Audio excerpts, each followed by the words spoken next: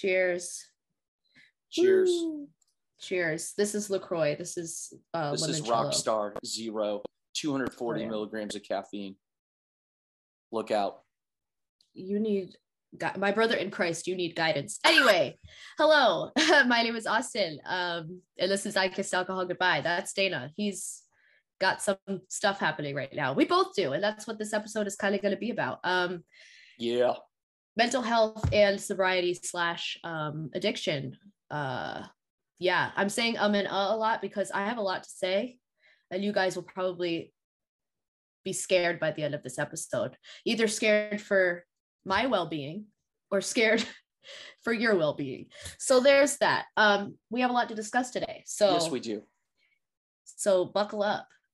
Yeah, listen, we're probably going to both cuss a lot, but we're going to get some shit out, and it's going to be good. This is going to be dope. Yeah, this is a cleansing episode that we need, because this is our first episode of just us together as co-hosts rather than me being a guest. Yes. So that's pretty fun. Fuck yes, it is. Yeah. So this is our God. So we are on a mission to get demonetized by YouTube, and it's gonna be so fun. It's gonna happen. So yeah. So basically what I wanted to discuss today is mental illness, period. Overall mental illness. But when you add alcohol or drugs to that equation, what happens and why do we think that's a good idea? Do you have any ideas, Dana? Why do we think that's a good idea? Because we're dumbasses. That's why. Man, that's no offense to anyone listening, because again, that was a first person plural, because this guy right here drank lots of shit while taking lots of pills like a dumbass. So if you're a dumbass like me, welcome to the show. You're in the right place. Welcome to the club, man. This is the dumbass club at this point. But we're not saying that you're a dumbass in like a derogatory way. No. Like, you know how they have the parentheses or whatever in the dictionary where it's like something that it says derogatory? Not like that. It's in an uplifting way. You're a dumbass, and you're a dumbass along with us. Yeah. That's okay. It's all good. Yeah. So basically, I wanted to discuss a little bit more about my story and how I started with all of this stuff, because it had to do with mental health. Little did I know. When I was about, 14, if you read my blog, soberasa.com, you should go read it if you haven't. I discussed a lot about how I started feeling depressed when I was around 8 years old. Now, excuse me, I'm drinking LaCroix. Today, the burps are from LaCroix today. So basically, the depression started around 8 years old, and I don't really have a reason for it besides family background, genetics, DNA, and the like. And it sucks because what 8-year-old says, like, I don't want to be alive anymore, Oh, also trigger warning, because this episode may include some kind of deep shit, because I'm going through some shit right now and I want to talk about it. Also, luckily, this is our show and we can talk about it. Absolutely. And I am going to try to not talk over her like that, God damn it, because that is the worst thing ever. Yeah. So, but if I want to apologize, throw the caveat out, my internet comes and goes as usual. And I love it because the laptop I'm on says your connection is unstable. I'm like, that's right, motherfucker, because that's a perfect description of me. So I apologize for any instability of internet and or my dumbass comments. Yeah, any instability of any kind in this episode stays between me, Dana, and you, the viewer or the listener, and that's okay with us. So right. Yeah, like I was saying, like eight years old, like what 8-year-old is like, I kind of want to die, a little. And it's not funny at all, but thinking back on it, it was like, I wanted to die at 8, and then it just kind of kept getting worse. And now with the state of everything, but luckily I don't have those issues anymore because, that's a lie. I still do have issues with that, but in a different way. Now I can deal with it because my medication actually works because I quit drinking. I don't use substances anymore that block my medication from working. So I do well in that regard. But even though I'm sober 68 days today, even though I'm sober, that does not mean that I'm not mentally ill anymore. that does not mean that my bipolar went away. That does not mean that I don't suffer from panic attacks anymore. So that's something that we need to normalize and realize as a society, is that, and as a counterculture, as sober people in a chronically drunk society and timeline, we need to realize, that it's not going to fix everything, and mental health is paramount. And you'll hear me say over the course of this episode and my career on this show and my own show when it starts, is self-care. If you ever come to me for advice or just to vent or just to talk, I'm going to tell you, you need to take a bath and get some dried rose petals and throw them bitches in that bath and sit there with your candles, put a face mask on, for God's sake, So that's like, it's so important to take care of yourself. And I'm rambling now. Tell you to drink water too. I'm going to tell you to go to Walmart and pick up a gallon of water and drink it, or else I will come to your house myself. I'll be right. Keep talking. Oh, I will. Don't worry. So if you haven't gotten sick of my allergy voice yet, I just wanted to say thank you for listening, just to start off. And I know that this episode might be a little bit raw and gritty, so feel free to leave if you have to. But we are going to cover these things today. Yes. So, Dana, I would like to hear from you now for once. All right. No. So I always love hearing from Dana. No, this is good. And it's not just good. It's fucking great. It's not fucking great. Absolutely. That you had surgery on your knee 2.5 weeks ago, and that it still hurts like a motherfucker. That's not great. Yes. But what is great is that you have the backbone, the grit, the will, the whatever, the spirit, the force. I don't know. To come on this show anyway tonight and to talk about this shit when you're in extremis. Well, and I wouldn't wish that shit on anything. Like when the worst pain I've ever had was post-op from when I got my fucking face punched in and had my jaw wired shut. It was like I couldn't breathe. Like, so as you've been describing your pain to me in the last couple of days, like I'm just remembering what it's like to be post-op from knee surgery a long time ago, and then that jaw surgery was like I could barely even breathe. It was like, and you were talking last night, you're like, I'm just waiting for my med to kick in, and so I just wanted to say to America and the sober world and sober curious, whoever the hell's listening to this thing, this lady right here is one tough badass. And thank you. So that's just to say thanks for doing this episode. Now, I will tell whoever's listening, especially for you military veterans or currently serving military people out there, when I got out of the National Guard and ETS from the military for good after being on and off active duty for like 17 years, longer than that if you count my ROTC stuff, which I know campus shit doesn't count. But I mean, I was wearing a uniform and being indoctrinated and conditioned by Uncle Sam for half my life at the time I got out 5 years ago.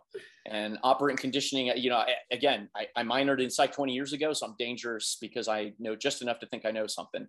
But I know a little something about operant conditioning because I've had it done to me, and I've done it to others, and not just in a military context. But I won't go down that. We'll save that one for the later episode, right, Austen? Oh yeah. Oh, yeah. Trust me. We have a lot to cover. We got a lot to cover. We're just getting on a roll here. But I want to say to those folks, especially so that my ADHD ass doesn't forget later. If you're in the military, if you have left the military, I don't care if it was yesterday. I don't care if it was a decade ago, 40 years ago, it does not matter. If you need to take the long walk down that fucking hall at behavioral health, then you need to take the walk. This is coming from a former Army chaplain who told people that there's no shame. There's no shame in going to seek mental health treatment. And you know what? When I left the Army 5 years ago and I was having sleep trouble, sleep was always my crutch. I was a sleepy ranger and a hungry ranger and a cold ranger and a whiny ranger, whatever. But I mean, sleep was my crutch big time. And when I started to not sleep well 5 years ago, and I was in an assistant store manager job in retail and losing sleep over fucking people's fridges and shit, it's like, I gotta go seek some help. So I went to the VA and I self-referred to behavioral health. And you would think like, okay, former chaplain, I know this is okay. No, I felt like shit. You know why? because I had been in a ranger unit, and I had served with these, not as an assaulter, not as the trigger puller. I was there as their chaplain, but God damn it, I was the guy that told them. You can tell what a great chaplain I was and what a great Christian I am now, not non-Christian I am now that my mouth is fucking sewer. But so forgive the blasphemies and everything. If you're a Christian out there, I apologize to you. I hope I'm not means offending. No offense by it. I mean no offense by it. It's just I'm finally letting out who I am right now, and this is who I am.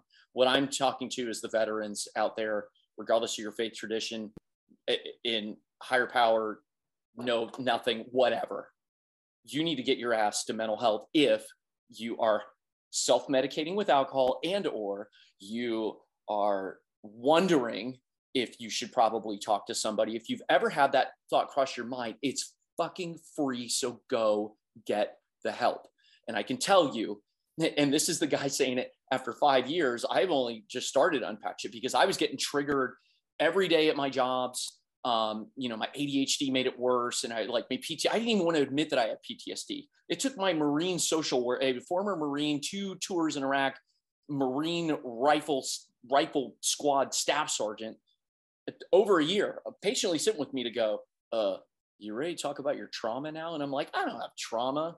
Meanwhile, if I share with you 1 or 2 of my stories, you'd be like, it's no wonder he's fucked up. But I go, all my friends were deployed 3 or 4 times as long as I was, and I was only deployed X number of months, and all this bullshit that veterans do. I'm smart enough to know what I'm doing, but I'm sick enough to do it.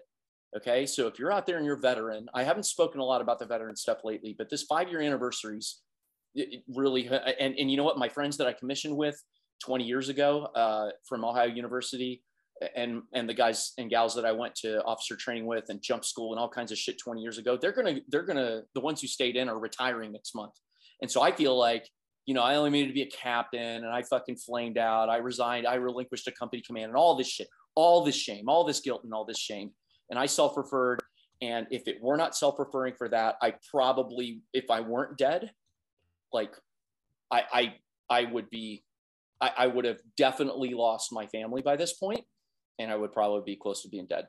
So there's my soapbox. I'm gonna stop so Austen can continue talking. Thanks for giving me the chance to voice out with veterans, because I needed to get that out. We're a dozen episodes in, a baker's dozen now. Kroll means baker. Yes. Denmark. Shout out to the northern German, Danish people out there. We got at least 1% listeners from Denmark. So exciting. Shout out to Denmark today. And back to Austen, who comes from Jamaican and French ancestry. To our friends around the world who are listening to the show, thank you. We had a new listener from Spain today, by the way. Yes. I'm going to shut up now. Thank you, Austen, for letting me ramble about that. No, and that little message that I just said, because I put that so that I could remind myself. I was not trying to kick you off, but I wanted to say... I got it out. That was it. I'm glad you... No, it's good. It's good. Good. Because we put sometimes we're talking about the chat box, so sometimes we put stuff in the chat box just as a note to ourselves so we can see it right in front of us. That was it. But I also I want to say from a civilian standpoint, the whole comparing traumas thing needs to stop. Yes. Whether you are an alcoholic, whether you I did not just use that word. I use that word. I didn't mean to. I hate that word. Some people use the word. It's okay. Right. I personally hate it. Somebody who is addicted has an addiction problem with alcohol. Got it. So whether you're a never or a non-drinker, whether you're sober, whether you're on anything, whether you have depression, it doesn't matter. Nope. Don't compare your trauma to somebody else's. And that's literally completely pointless. Will only make you feel worse and more guilty about feeling bad for something you shouldn't feel bad about, in air quotes for our listeners. Yes, and thank you for saying that, Austen. While you had a little LaCroix burp, I'm going to say one more thing, and then I'm going to shut up. I promise. I'm gonna there's a burp pause. I'm jumping in. Hey, listen. Ahead. What she said is so important. Yes, I'm pointing at the camera, because if you're a civilian, you're like, oh, well, I didn't go to Iraq or Afghanistan, and I haven't seen somebody die, or I haven't carried body bag, or I haven't, you know what? I'm a veteran, and all the time I'm like, I didn't shoot anybody personally. So I'm like, well, I didn't, but it doesn't matter. It doesn't matter if you had trauma happen in a car crash, if you had trauma happen with a relationship that didn't involve physical, it does not matter. Trauma's fucking trauma. Thank you for saying that, Austen, because veteran trauma is not any worse than anyone else's. Right. And you can only compare your trauma to your own life experiences. Yes. So when people say things to you like, oh, you know, you should be happy you have a roof over your head, that does not compare to bullshit. It doesn't compare to what they're talking down on, essentially, is what they're doing by saying, oh, they have it worse, you have it better. Like, nobody has it worse or better. It's all a matter of perspective, and it's all objective as well, or subjective as well. Like, it all comes from inside of you. So like, you know what you've experienced, and you know what has hurt you during that experience. You can't sit here and say that, oh yeah, you're right, I have clean water to drink, I shouldn't be sad. You can't help it. Sometimes your brain is just fucked. Like, I've been depressed since I was 8 years fucking old. You know what I mean? My brain is just wired that way, and that's okay. It's okay to have these things, and there's all these coping mechanisms and all these things that you could try: yoga, meditation, mindfulness, great gratitude, journaling. Try that, of course. Yes. But if it's not working for you in the way that you want it to work for you, try to reach out for some kind of help. And I know it's not cheap, and I am very lucky to have insurance, but what I'm saying is there are resources, and there are hotlines, there are there's something for you to at least help you get in the right direction. I just need people to know that, because depression, and especially with bipolar disorder, to this day, I get told that you don't need to be on those medications. You don't, like, that's too much, all that stuff. It's like, that is between me and my doctor, number one. Number two, like, mind your business. Like, with bipolar, you can't just come off medicine and be okay. I'm not bipolar for the moment. I'm bipolar for the rest of my life. That's how bipolar works. It's not something like here, I just went through a really traumatic breakup and I'm depressed for a couple of months after. It's not the same. And depression shouldn't be taken lightly in any context of the term or whatever, but that's besides the point. And then when you like, but when you try to think about like things that aren't working, and you turn to drugs and alcohol, that obviously everybody here knows it just makes it worse. And I did want to touch on that a little bit, because that's what I did for so long, not having a diagnosis of bipolar, only knowing that I had depression and panic disorder and ADD. I drank and I did drugs because I wanted to self-medicate, and self-medicating, it brings up a whole other bunch of issues. This episode is a little all over the place, but stick with us, because honestly, this is so important to talk about. Yep. Because I personally right now am going through a really hard time, and it took Dana some convincing to get me to do an episode tonight. But I told her only if it was okay and if it would help. Right. Only I insisted. I did pressure her, and then I was like, God damn it, I'm pressuring her. I need to stop. But you didn't. You were encouraging me. There's a difference. Okay. You know what I mean? I hope. Because even and even I don't even want to bring it like to a personal, but you are hard on yourself, and you know just what I tell you. Drink some water and go lay down. Like that's basically what I say. But it's true, like, it's just there you go, drinking your water. I kind of lost my train of thought from what we were saying, but yeah, it's going to be a little chaotic right now, because we both have so much passion for this episode, and we thought that it would be a really good episode because, number one, it's Mental Health Awareness Month, and number two, we both struggle with mental health issues, and we are chronically mentally chill, like, let me say that, like, we are mentally ill as hell, but let's turn it around, and we are mentally chill, and we are doing our best. I like that. That's all that matters. Yes, ma'am. Yeah. So listen, if you I'll let Austen take a breather for a second and say, if it's the shame of the meds, I get it, because that social worker I told you about, who was fucking phenomenal, and he sat with me for months and months, but it was several months in when we were still trying to figure out like what we were doing, like CBT or something, cognitive behavioral therapy or something. And we were trying to find the right mix of shit that would work for my whacked out, fucked up brain, because like, poor guy had to counsel. He had to be a counselor to a guy who was a counselor, and who was one of the most like internal vortex, navel gazing, ruminating motherfuckers ever. At least, no, I'm not sorry. It feels okay. That quarter in the jar. Quarter in the yelling at myself jar. Quarter in the self-hate jar. Quarter in the self-hate. And goddamn, she's gonna be rich by the end of this show. but I remember the first time he said to me, do you think maybe you should talk to someone about medication? And I like started crying in front, like in the session. And I left and I think I told my wife after I journaled or something. And I said, I feel defeated right now. And why? I would never, ever judge someone else for taking medication. And if I did, then shame on me, because and maybe I did. I'm sure I did in the past. So shame on my past self. I'll put it a quarter in the past jar or whatever. Dumb past Dana. Damn past Dana, you bastard. Oh, but like, listen, anything I accuse anyone of on this show, anything I'm ranting about, it's because I'm ranting at myself, because I have either thought, said, or done it in my life. And I'm just at a place in my life where I'm like, oh shit. Why did I think, say, and do that? And now I'm like, why the fuck am I thinking, saying, what am I doing now? And then I'm like, why am I thinking, saying, or doing anything at all? Let's just stop, full fucking stop. And where I learned to stop, or where I'm learning to stop, is to say, you know what? I need these meds, and that's okay. And if you don't need meds, maybe you'll talk to your doctor and he or she will be like, you're good. No, this is something that we can treat with talk therapy, or we can do prolonged exposure therapy, or these other things that I was trying to do, cognitive processing therapy, which involves a lot of writing because I'm a writer.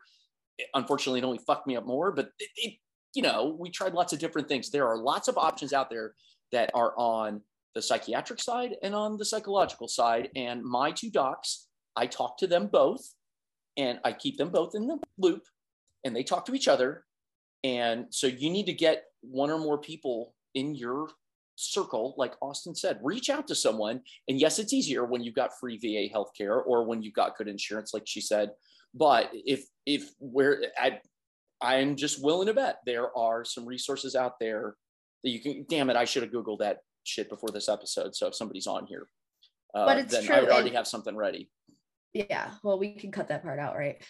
Or just like fix. No, I'm saying like we could fix whatever that will. Yeah, sure. But like we could find some resources and put them in the description and stuff too. Hell yes, I could. Yeah.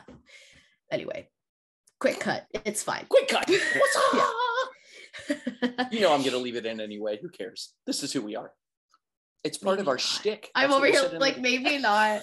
Because we didn't really prepare. We're just kind of ranting at this point, but that's okay. People listen to us because they love us and they're our friends. That's right. Hopefully they pass this to somebody that needs it too. Yes. Because it's just, I'm very passionate about the mental health thing. And like you were saying, like with the like your doctor or whoever you talk to will help you figure out what works for you. For me, talk therapy never worked. And I thought it never worked because I needed medication. Not just talk therapy. Yeah. So now I'm in the process of trying to find a therapist, and let me tell you, it is difficult. But I've also been on medication since I was 16, and just in 2021 found the right mix for me, or the right medicines that actually work for me. So I was willing to do that because, and I can't tell you why, because I was struggling very, very, very much with suicidal ideation. I've been hospitalized. There's been a whole, it's never been just it's been a struggle that whole time, and I don't know what kept me here, but let me sound a little corny right now and say that I think what kept me here is my journey to sobriety, into helping others, and to just talking. And it's like, I don't talk just to hear myself talk, because for our viewers, y'all know my voice is not the most charming.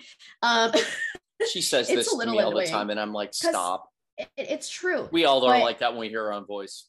Yeah, but my allergies are so bad right now, and I'm just doing nothing about it because I don't care. But like, it's just, life is hard, and we self-medicate, and we do all these things, and we talk to ourselves on a webcam in our room alone, sometimes pretending that we're on TV because it makes us feel better. And I'm here still to this day, personally, I think, because I can teach somebody something, or somebody can relate to me, and somebody will reach out to me, which I am lucky enough to have already received people reaching out to me. And I love that more than anything. If you're having a rough, like, that's what I feel so good about, is like, I have people on Instagram and like that I've never spoken to message me and be like, this is what happened and I'm struggling right now. And it makes me feel really good that I can help them. But enough about me in that regard. But I do want to talk about getting sober and the effect it had on my mental health. Yeah.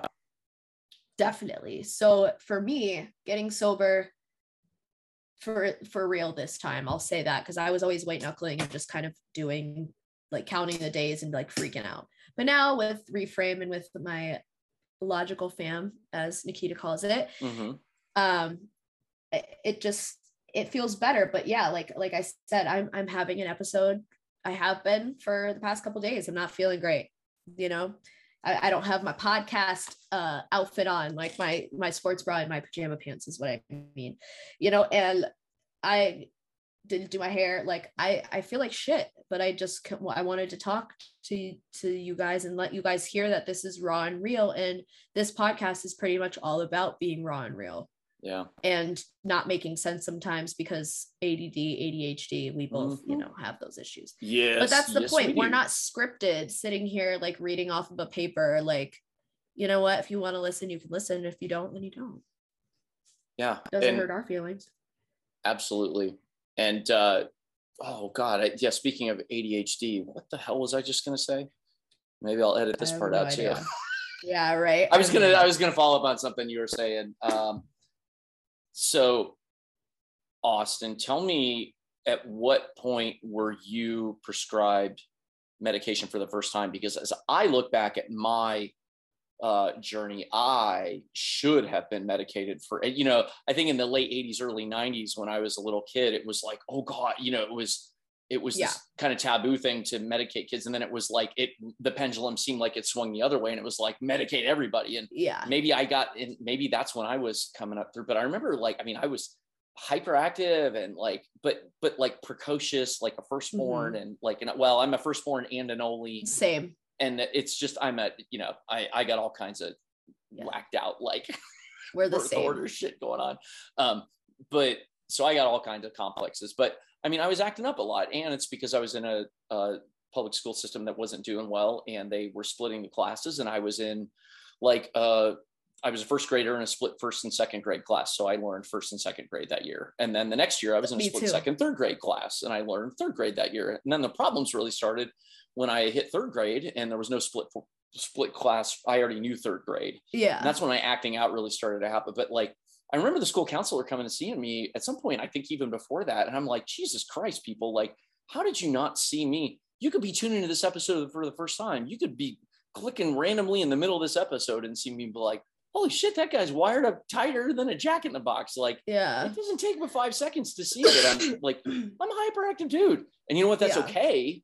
But I'm like, holy shit, why was I not medicated? And now I look back in the army, in the military, when I'm like, I fucking lost I would leave my weapon in places and shit. Like, how the fuck did I'm like, oh my God, like if I would have known this, it would have explained a lot of things when I was like, I'm the worst soldier, I'm the worst officer, I'm the worst. Oh my God, I can't believe it. And it's not excusing any of that, but it's explaining some shit.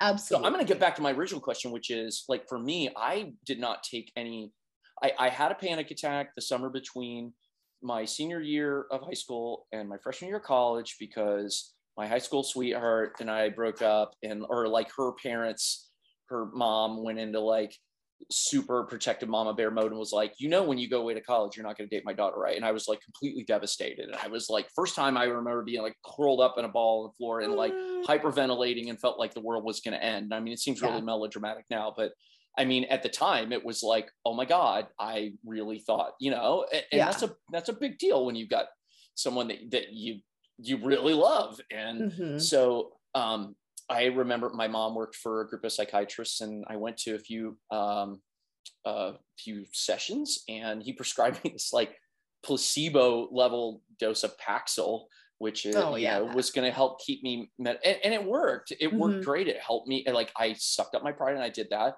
But then once I got into ROTC in the Army, I was like, shit, I don't want to like have to, you know, and I've got this hyperactive conscience where I'm like, I got to disclose everything that I've ever done. Right. And, you know, so I didn't want to go into all of these details about everything that I had taken and all this therapy that I had, because I'm like, shit, I'm trying to become an officer.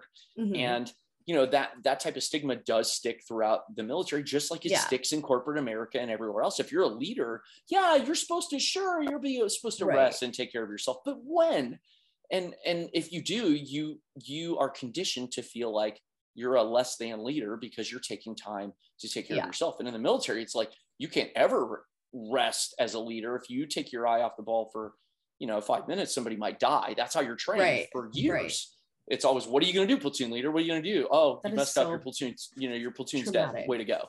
And so you get conditioned this way. So, oh my God, that was a 5-minute question for what was intended to be for you. So my first medication was for mental health stuff was probably when I was 18, 19, freshman year of college, but then I put it away and didn't take it up again, didn't ask for meds again until I was like 38. And that is probably a mistake. So what about your journey? Tell us more about you growing up. You talk about first time thinking about you wanted to die when you're 8, and like how no one should feel like that, but especially an 8-year-old. An 8-year-old, a normal 8-year-old with a good upbringing and a good family life. And the only thing that could have traumatized me, which it really did, was my parents splitting up. And I was like 3.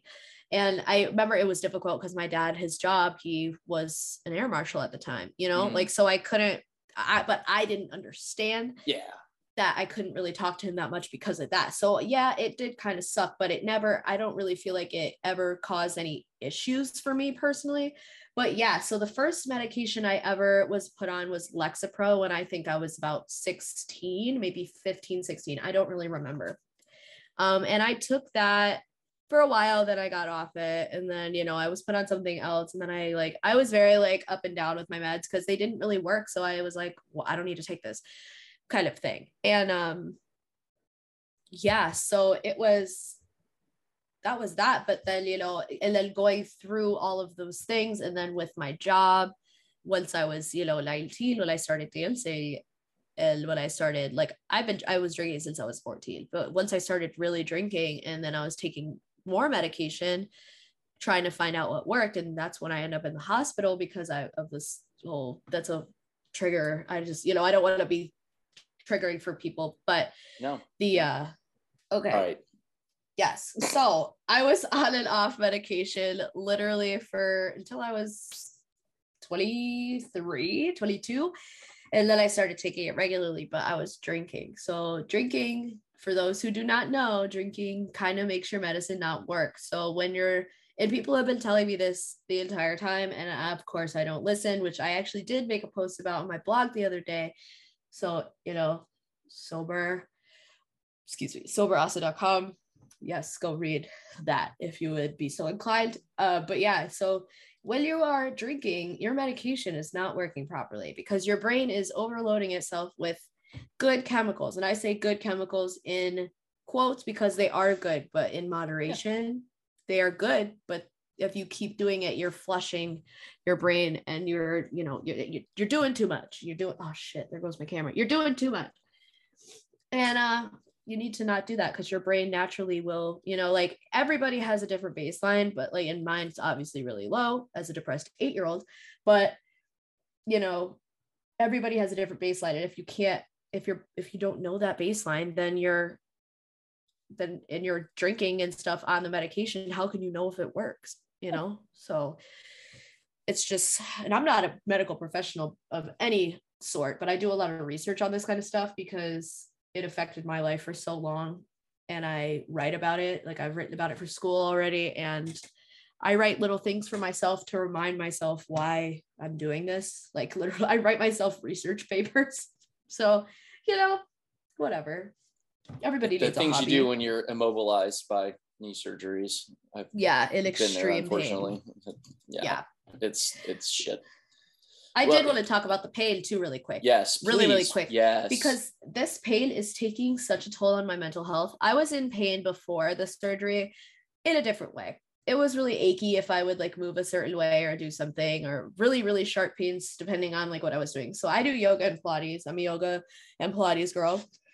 And it was affecting my practice. And my knee, it started swelling and getting red and being hot. And it was on and off like this for ages.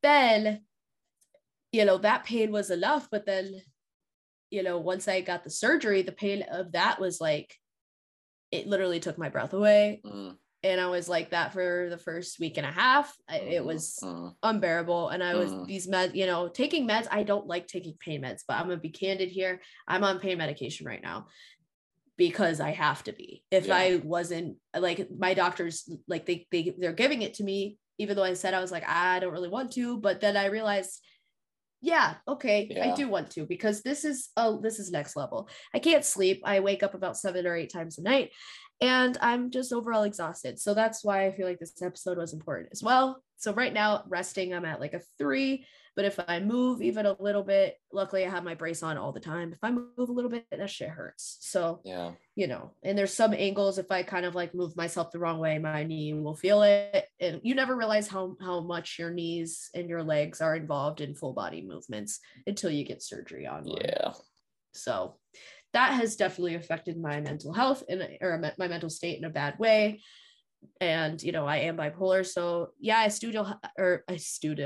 do still have my moments, and it's just like anybody else having a bad day, you know, because of my medication, because they work. Yeah. But if it wasn't like that right now, I would be, even after the surgery, I probably would have went out and drank right away, but I know that that's not going to help me. So yeah. And Austen, tell me about last weekend because we actually have been wanting to shoot this episode for several days since we had our phenomenal episode 12 with Matt Gardner. As soon as that was posted, once we conquered all the goddamn technical issues with that one, and we finally got, you know, Matt got that file down to you to transfer to internet that I can actually upload at more than 1990s fucking 56.6K dial-up speed or whatever. Like I mean, that's straight up what it was fucking awful. But we started talking like probably 5 days ago about this, 6 days ago, and then we've just both been getting like hammered with, you know, of all the it ended up being perfect timing though, because I mean, it was like I had shit day, then she had shit day, then I had shit day, then she had shit day, and like, so we were going to try to do it, and it didn't work out. But the thing that really stuck out to me was last Sunday. This is a Thursday we're filming this on. 4 days ago, I think it was, you said we were going to do it on Saturday, then it didn't work because I was like in a bad place. And then Sunday you were like, yeah, let's do it. And then all of a sudden you messaged me and you're like, I got a bipolar. You're like, I got a bipolar depressive issue, you know, something's happening. Something's happening. I know this is coming. And I told you that it was, you know, that it was so impressive. I hate to use the word, but not impressive. But I mean, it was wow. It was wow for me as someone who doesn't have bipolar, but someone who knows what it's like to know that something's off, even if it's not in a bipolar kind of way. You're like, I'm starting to listen to my body a lot more since getting sober this time, and like paying attention to what the fuck my body's telling me. Yeah. Because it's usually telling me something like like I'm all clenched right now because I'm like all wired up because I had a bunch of caffeine, and plus because I'm jazzed to be on the episode with you. But anyway, Jesus, the question is, how did you get to a place where you could identify that coming and prepare yourself for it? Because what you said to me without any prompting or any question, you said, I don't think I can do the episode tonight. I'll let you know. It might be a day or so, maybe sooner, but I'll keep you posted. You knew yourself well enough to say it, and you cared about yourself enough to say, hey, pod partner, I know we're both excited about this, but I need to take care of myself right now. How did you get to a place where you knew yourself well enough that like, how did you learn to do that, I guess is what I'm asking in my very long-winded way. Honestly, I'm going to be cliche and say meditation and introspection, journaling, shadow work, all that stuff, you know, because I've been practicing meditation since I was very young. But now I learned transcendental meditation for school because it's part of my curriculum. It's just part of the school. And that has really changed the game for me. In my sobriety and outside, you know, just being aware of the subtle changes in my body and the subtle changes in my mind. Like it's all because of, I just pay so much attention now, and self-care is so important to me that if I feel like something's off, I will cancel whatever I have to do and I'll take care of myself. Because if I'm not running, nothing else is going to run. Yep. You know what I mean? Nothing else that I'm involved in is going to run. So I'm not going to do it. You know what I mean? Well, it really taught me something about noticing, like when I know that I'm off, and there have been times when I've done this for myself, but not enough, where I just recognized, I remember in particular one night when I was having a really bad, like depressive panic type of episode. I mean, it was really bad for me. Yeah. And I just went out to the car. We were at someone's house, and I was like, I gotta go outside. And I sat in the car and was hyperventilating, crying, whatever I was doing. And I recognized, like, I cannot go to work like this tomorrow. Mm-hmm. And I felt like a turd for calling off, because I'm like, I never called off in the Army or whatever. You know, I mean, I like to brag that, well, when I had my heat stroke and then I got put on quarters for 48 hours, it was just like the doctor's like, go home and don't come out of your barracks room or your house. And it's like, the next morning I was at work because my unit was going to Iraq the next month. And I was like, I got to do this. I've got a friend that just texted yesterday that she's like, I got COVID, but there's so much going on. She works in the healthcare field, and she like showed up to work today, and they had like something put on her on her door that said like, you are not welcome. I mean, it was like hearts and stuff, but it was like, go home, we love you. And so I guess what I'm saying is thank you, because you taught me how to start to listen to that voice more. When something says you need to listen to, like, your body knows stuff. Your body knows more than you think you do, especially if you live inside your head like I have for 42 years. Yeah.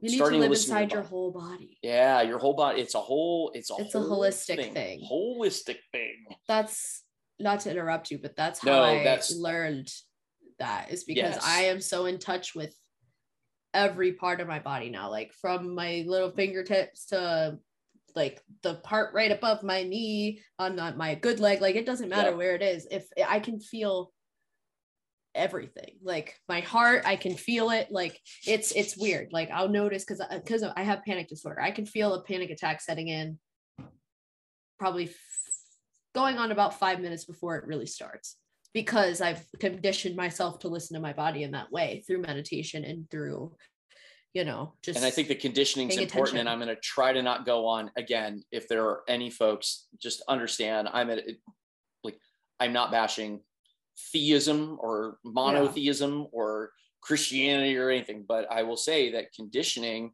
and the way you think about things and the way that you talk about things shapes how you react to things. Right. And I have always been taught, and always thought and always taught others that it's a Western culture thing too, that there's this duality, that there's body and there's spirit. They're two different things. But we're one. And but you really, even within Christian theology, I mean, there are many different flavors of Christian theology, but I think, even most Christians would probably agree that the two are interconnected and related. Right. I guess where I've gone in my listening to certain teachers and reading and introspecting and starting to try to think for myself about some of these things, probably for the first time, really.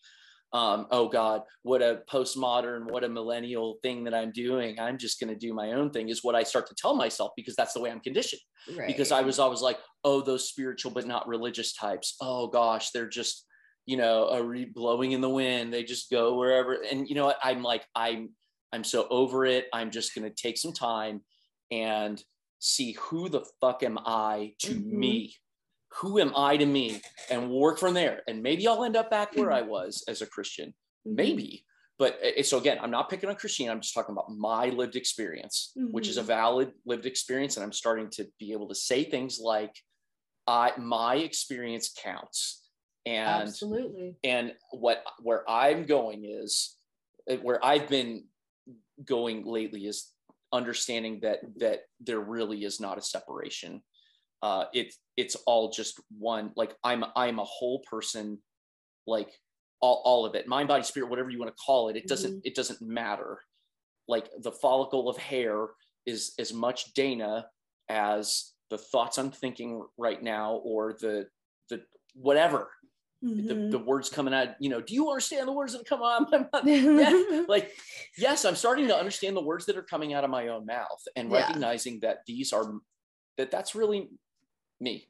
Oh God, this is some, but no, I don't want to be like, no, because listen, like that's literally what my school's philosophy is about. It's consciousness-based education. And this has helped me in so many ways, rather than more than just like, I've always been a woo-woo kind of person my whole life. It's just how I am. That's what makes me different from, you know, some people in my family. Like my family's not religious, but like my grandparents are Catholic. My mom was non-denominational, just Christian. And me, I was never about that. I just didn't identify with it. So I went and did my own thing. And this is how I found myself. And yeah, it took a lot of lessons and a lot of, I don't fit in anywhere, and woe is me. But now where I'm at now, like, but learning that we are the universe experiencing itself in human form has really changed the game for me. And it, like, we're here to learn lessons, and we're here to, you know, we're here to learn lessons for our higher self, so that when we are back before we reincarnate again, the rest of the lessons that we have to learn, you know, we're going to just keep it just keeps happening. Like, that's my belief personally. And listen, I'm just, no, sorry, go ahead. I'm so glad that like people are starting to really kind of come to this conclusion, and you're like, people are more open to these kinds of beliefs, and because it takes a lot of limitations off of you and your life. Like now, with like, I do a lot of like scripting and manifesting and stuff like that. I have manifested more in 2 months being sober than I did when I was trying to manifest stuff when I first learned about the law of attraction when I was about 13. So, you know what I mean? Like, I've manifested more for myself in 2 months than I have in 10 years, because I'm so much more connected to the universe because I'm sober. Because you're not putting poison in yourself every day. I'm not poisoning myself, and I'm not treating my body like it's some fucking garbage disposal anymore. And like, I feel like such a hypocrite sometimes when I say about my sobriety, it's like, oh, you know, like that's poison. I don't, but it's true. And like, you know, people will always try to bring you down in that way. But luckily I have disconnected myself from my whole life before. I deleted all my social media that was from before times, the BC. Like, I deleted everything from before then, because I don't care what anybody thinks. Like, I'm doing this now, and people are gonna see it, you know, people are gonna start seeing this stuff, and they're gonna see like, that makes a lot more sense for her than what she was doing. Because what I was doing before didn't make sense. I'm just like, you're great. And you've been worried as we paused for the cause a couple times. You're like, I'm worried I'm rambling. I'm like, you keep rambling.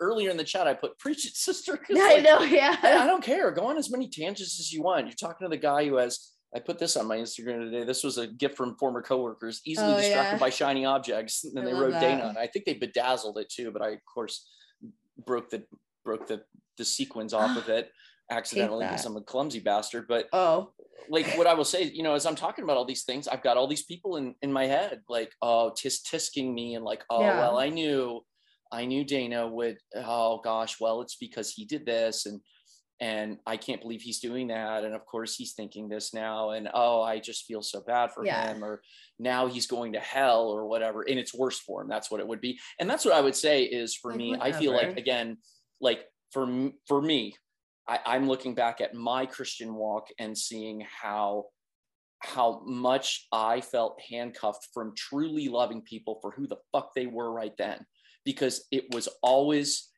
because I think I always did underneath everything, but I felt like there was always this, well, I'm really there to help save them. And what I mean, like it's just, all these things that you don't, they're right in front of you, but they were right in front of me, but I didn't see it. That for me, it was still this thing of, I have something that they don't, when in reality, like, I was as empty as anyone else. And I didn't recognize that, like, I mean, hey, again, call me woo-woo or whatever, but I'm telling you, Alan Watts last year. Yes. I binged some Alan Watts for about 3 months last year, and it carried me through one of the darkest times of my life. And when he talks about You Are the Universe, and a great song by Ramses B, I made a playlist on Spotify dedicated to him because of that song that he made. It's a very chill, like kind of ambient space song. But yeah, Alan Watts talks about I'm the universe and you're yes, it's everything. We're all connected. We are all one. You're made out of stardust, dude. Like, I mean, Al is an inanimate plastic object, but like Al and I have a relationship. I'm not fucking crazy because I talk to maybe I am. I don't give a shit if I'm crazy. This is who I am now. Call me crazy, but Al's my friend, and Al is helping me stay fucking sober. And so whatever it is that I got to do to keep that poison out of my body, that's what I'm going to do. And will I accept some other chemicals as a way to balance that and balance the serotonin and the dopamine and the whatever the fuck else is going on in this crazy ass noggin right here? Yes, I will accept those meds. Absolutely. Because I owe it to myself. I owe it to my family, and I owe it to my friends and my sober family. I owe it to all of you. And so preaching rant complete. Thank you again to all of our listeners and viewers for entertaining my soapbox. This is stuff that I feel like I needed to kind of get off my chest about the veteran stuff and about some of my Christian stuff, because I mean, the Army and the church are 4 decades of my story. And so of course they're going to, manifest them. Of course it's going to come out. I just have been tiptoeing around it because of shame, guilt, fear. And like, what if my old Army buddies see this and they realize like, it's just, embarrassment, guilt, and shame are 3 toxic motherfuckers that I really would like to get out of my life forever. But I have to sit with them for a while and let them do their thing without like making them go away by doing this. Mm-hmm. Because when I do this, and if you're listening, I'm making the beer can drink. Stop doing making that. The drinky drink motion, or the beer bong motion, or the keg stand motion, whatever the fuck I'm doing. Whatever motion gets you through this abstract thing that's happening. Whatever gets you through this ramble that I'm on now. Listen, whatever it is, you got to keep that poison from getting in your body, and you got to sit with this shit for a while. And it's ugly. I'm telling you right now, in this last week, Austen and I have had both had some moments where it was like, fuck this bullshit. And man, if you're still listening, I assume you're okay with F-bombs by this point if you're still listening. So sorry for the potty mouth, but I guess I'm not, because this is who I am. And if this is me fucking sober, then this is me fucking sober, and fuck it. Facts. Big facts. Big fact. But it's true, because, sobriety is not people, because the Instagram, like on the meeting, how we were talking about, I was talking about, whatever, and you had a great share, by the way. Thank you for sharing. Thank you. I needed it so bad today. And I'm not usually one to be like, I need a meeting, but like I did, because I'm losing the plot. But like,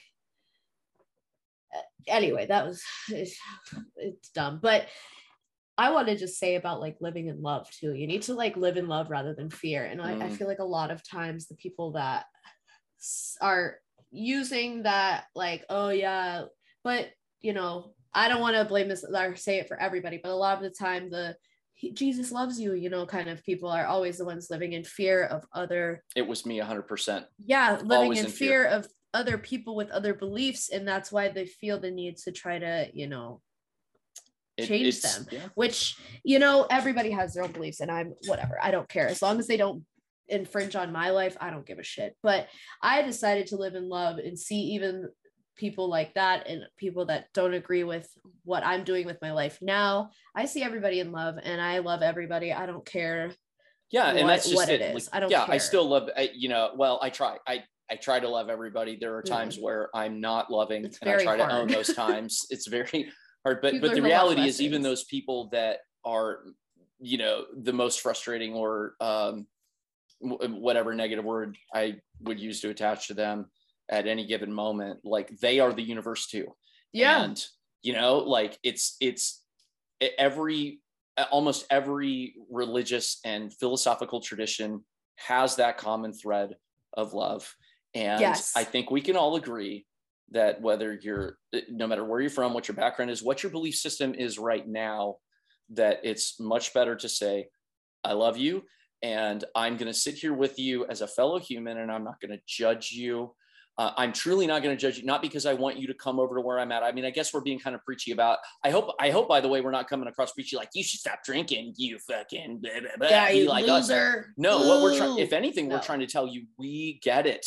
We get why you are drinking. Yes. And I mean, you're talking like 69 days ago, 68, 69 days ago. 68 today, it'll be 69 in the morning. She's at 10 weeks ago. She was drunk. 12 weeks and a couple days, 12 weeks and change. I was drunk as shit.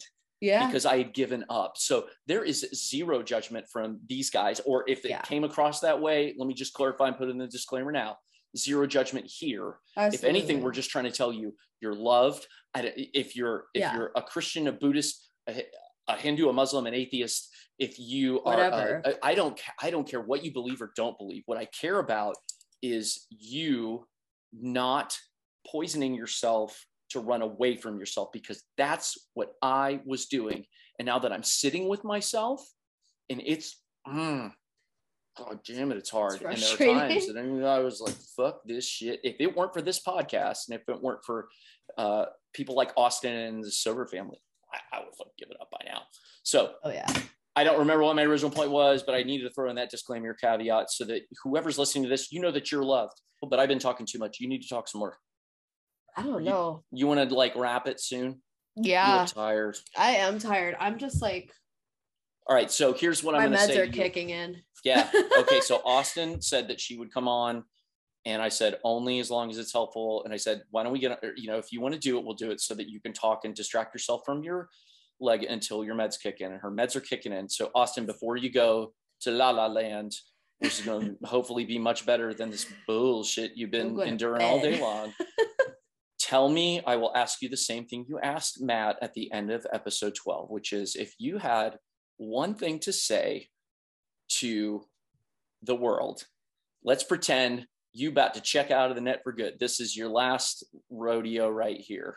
Yeah. Good night, Austin. Sunset for Austen, or some poetic bullshit. It is my going home party. Let's say this is, God forbid, because I tell you what, if you die tonight, if I die in my sleep, you're gonna be like fucking pissed. I'm gonna be pissed, beyond pissed. It will be. Oh my God, that would be. So without the melodramatic theatrics, which I'm so good at, tell me, what would you say to people if you were on your deathbed, if this was it, and you had one thing to say, what would it be? Oh my God. See, now I know how Matt feels. Yeah. Shout out. Put him on the spot. I shouldn't have done this to you. No, it's fine. Question. No, it's fine. I would say, honestly, if I was on my deathbed and I was literally like, I had one thing to say and I had like 30 seconds to say it, I would say, basically, stop living in fear of things you can't control. Mm-hmm. And like, just love yourself and treat yourself the way that you treat somebody that you love very much. Start doing that. That's it. I think that's what I would say, because I've started doing that, and I've started being very, very selfish. And I'm lucky enough that I don't want to say that I'm lucky for not having kids or being married, but I am. I don't care. Like, I am lucky for not having any of those other things that I can be selfish, but be selfish. Yeah. You know what I mean? Like, you need to be selfish in order to be a better person for your family and for others. Be selfish sometimes, I've been super selfish lately as a husband and a father, and it's felt really, really, really like I'm breaking rules and stuff. But there came this point, I was like, I got to prioritize this guy first, or else I cannot give anything else to anyone. I did it as long as I could, but I'm finally having to practice what I preached all those years, which is take care of yourself. So if you had 30 seconds left, you would basically just look at people and be like, love yourself, take care of yourself. Love yourself. Love others, love yourself like you would love others. Yeah, there you go. And and that goes back to what I'm out. Jesus and other teachers have said things like that, which is, love, but the greatest commandment, love your neighbor as you love yourself. That presupposes that you love yourself first. Yes, and you have to. Guess what? You people out there who think you don't love yourselves, Yes, you do. Yes, you do. And or else you have to drop a quarter in the jar. That's in the right. Self-hate jar. All of you owe us money. That's right.